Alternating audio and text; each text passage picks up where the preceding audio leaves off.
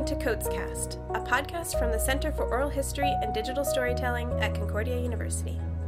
Vous écoutez COHDScast, un podcast du Centre d'histoire orale et de récits numérisés à l'Université Concordia.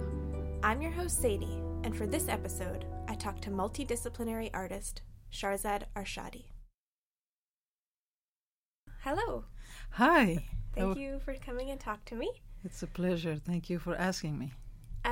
The first thing is, can you please introduce yourself? Sure. My name is Shahrzad Arshadi. I'm a multidisciplinary artist, Montrealer, and originally from Iran, but living here for a very long time. Montreal is home now. And what else do I tell you? I don't know. I am grandmother. I'm mother. I have two beautiful grandchildren. And yeah, that's it. Great. And can you tell me a little bit about your work? Sure. I am trained as a photographer, but I do documentary film. I do sound as well, sound performance, and I do performance as well. Different medium I touch, whatever feels like to say, to allow me to say what I wanted to say. I don't restrict myself to one medium. I love photography also very much, but at the same time I love so much sound without any image.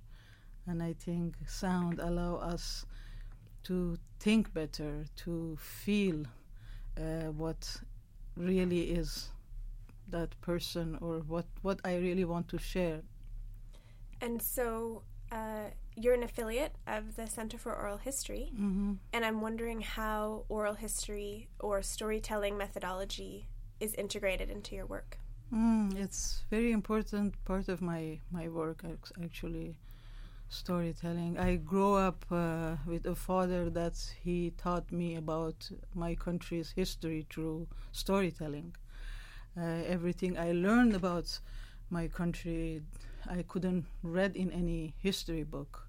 He taught me, or us, my brothers and sister, what really was happening in our country, or what happened during his youth. And then for that I learned storytelling is much more important than anything else for me, and through storytelling we can connect to each other, we can understand better each other. Of course I don't just don't put aside completely the history book, but I for me it's a story is more important than anything else, storytelling and oral history. That's why it's I couldn't give a name before until I guess I got in touch with Oral History Center at Concordia and through Life Story Project.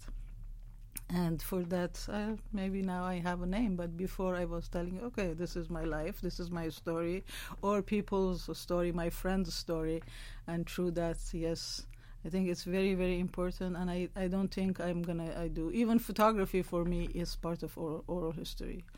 It's of course I take pictures, but before taking pictures I connect to people. There is a connection between us before, and for that I think I feel it makes big difference for me to just take a picture or know about what is it there and take pictures. That's really cool. Thank you. Are you working on anything right now? Yes, I'm trying to finish a documentary about Kurdish fighters, female fighters. And at the same time, I am working on a podcast project, with a very nice young woman, Nasim. And and the project is I'm very active in politics. I'm not politician, but social justice activism is important for me. And I know many people since my life in Montreal. Many people from many different backgrounds, and they are all involved in social justice activism. And I think their story is missing from everything we are doing. And I decided to gather their story. I'm interviewing them through the beginning of their life until when the time they want to share, and their story and why they are involved in the social justice activism, what are they involved in, and what the organization, their story, their activism through their life story.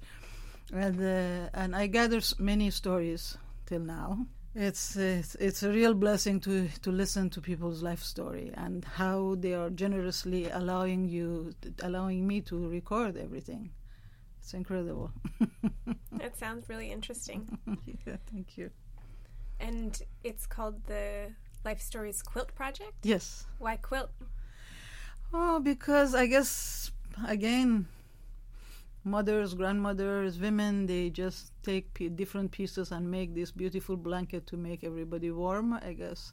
These stories are like this. Each and every piece of these stories make this bigger blanket for all of us to warm us up in this country. And to allow us. We are not. We are all very different from each other. Like every piece of quilt that people are putting it together, but at the same time we are all same. We are all human being, and for that we more than ever, I feel we have to learn about each other, and maybe the world can become kinder. It's not kind now. It bothers me very much these days, and we need to learn about each other more, and to understand each other better, and then maybe less war is gonna happen. That's beautiful. Like, I love quilting, so I love that name. oh, nice. I never. Maybe I have to start doing it. But I ask whoever I interview. I ask them to give me a piece of fabric. You have to make a quilt. I have to make quilt. I'm gonna ask you. Yeah. Quilting is awesome. Yes, so nice. The next thing I'm wondering about is challenges you've encountered, especially in sharing stories with people or having stories being shared with you. Challenges. First challenge is all this new stuff technically is happening, and I have to learn.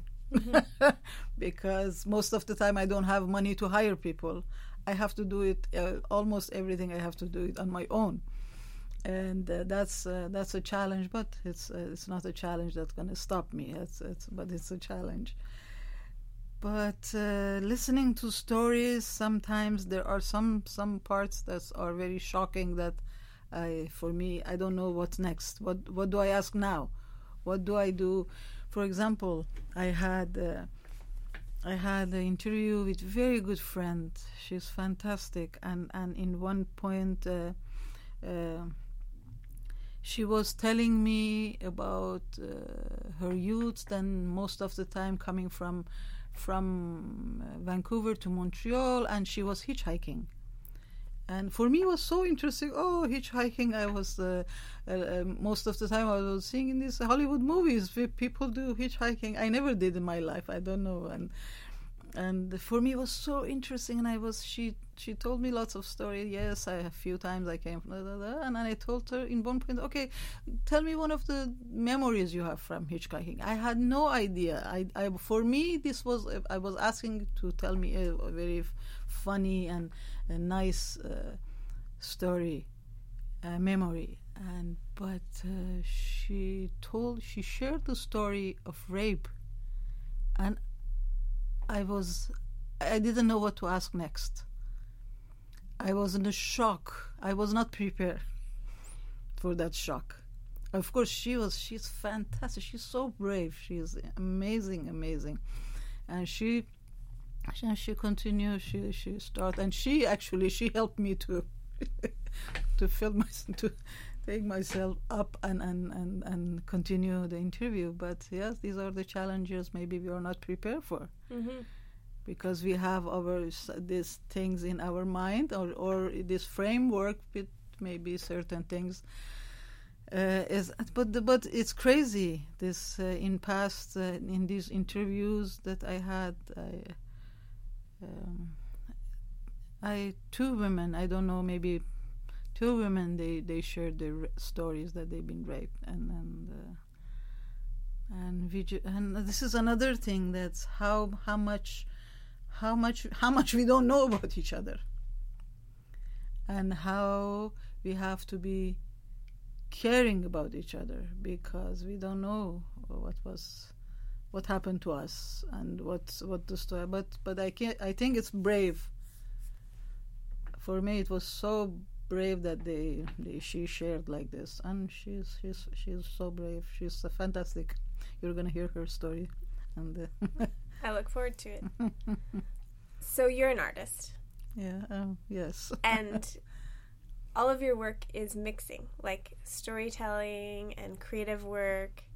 And I'm wondering if you can tell me a little bit about how you think about this mix, or why you think it's important. Mix. I think the mix just define me. Mm-hmm. I don't know. It's just it happens. I don't know really. For example, I did a project on called Forbidden Voices. It's about Iranian female singers, because after the revolution, Islamic revolution in Iran, they forbid women from singing, and they have no radio, TV in the past 40 years. They could never sing in public, and if they do, it's only for female. And for that, never in TV or radio you can hear any female's voice. But I grow up with all these singers, these pop singers. They're all good-looking, fancy-looking women and they are not there anymore. In one point, I wanted to do a project about them, which is still there, but it's not finished. But I did actually perform last year at Mai for 2 nights, and it came that the same thing. I am mixed of the sound. They're singing, mixed of the sound from my country, and also my narration. Then and that was the only way I could tell this story of this one, because they're absent, and I should present their absence somehow. And for me, the stage was empty, and I was behind the stage, and they were hearing all this noise, their sound, music, and singing, and my narration. But at the end, I, with my other friend, we came at the end, and I came and I sang on the stage. I performed one of the old songs, and I don't know, it just came because I had no other way to present. They're not there anymore. We can't hear them anymore. Of course, they're there. It's on internet stuff now. You can find anything, but really in the society they don't exist. How do I show this absent unless that's the stage is empty and they're not there? Then yeah.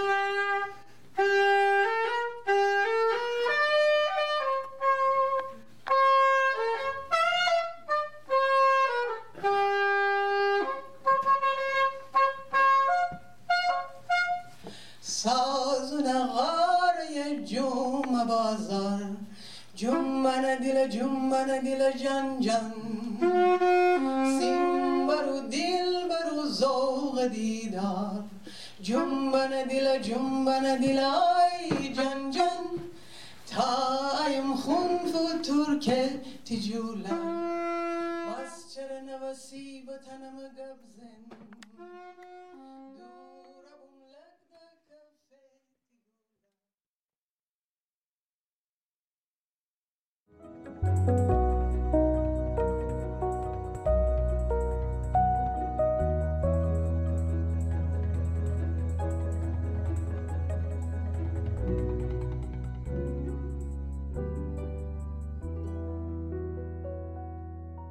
COHDScast was produced by me, Sadie Couture, and Maeva Thibault. Original idea by Marie-Anne Gagnon, supervised by Stéphane Martelli. Original music for COHDScast was composed by Jacob Lassard.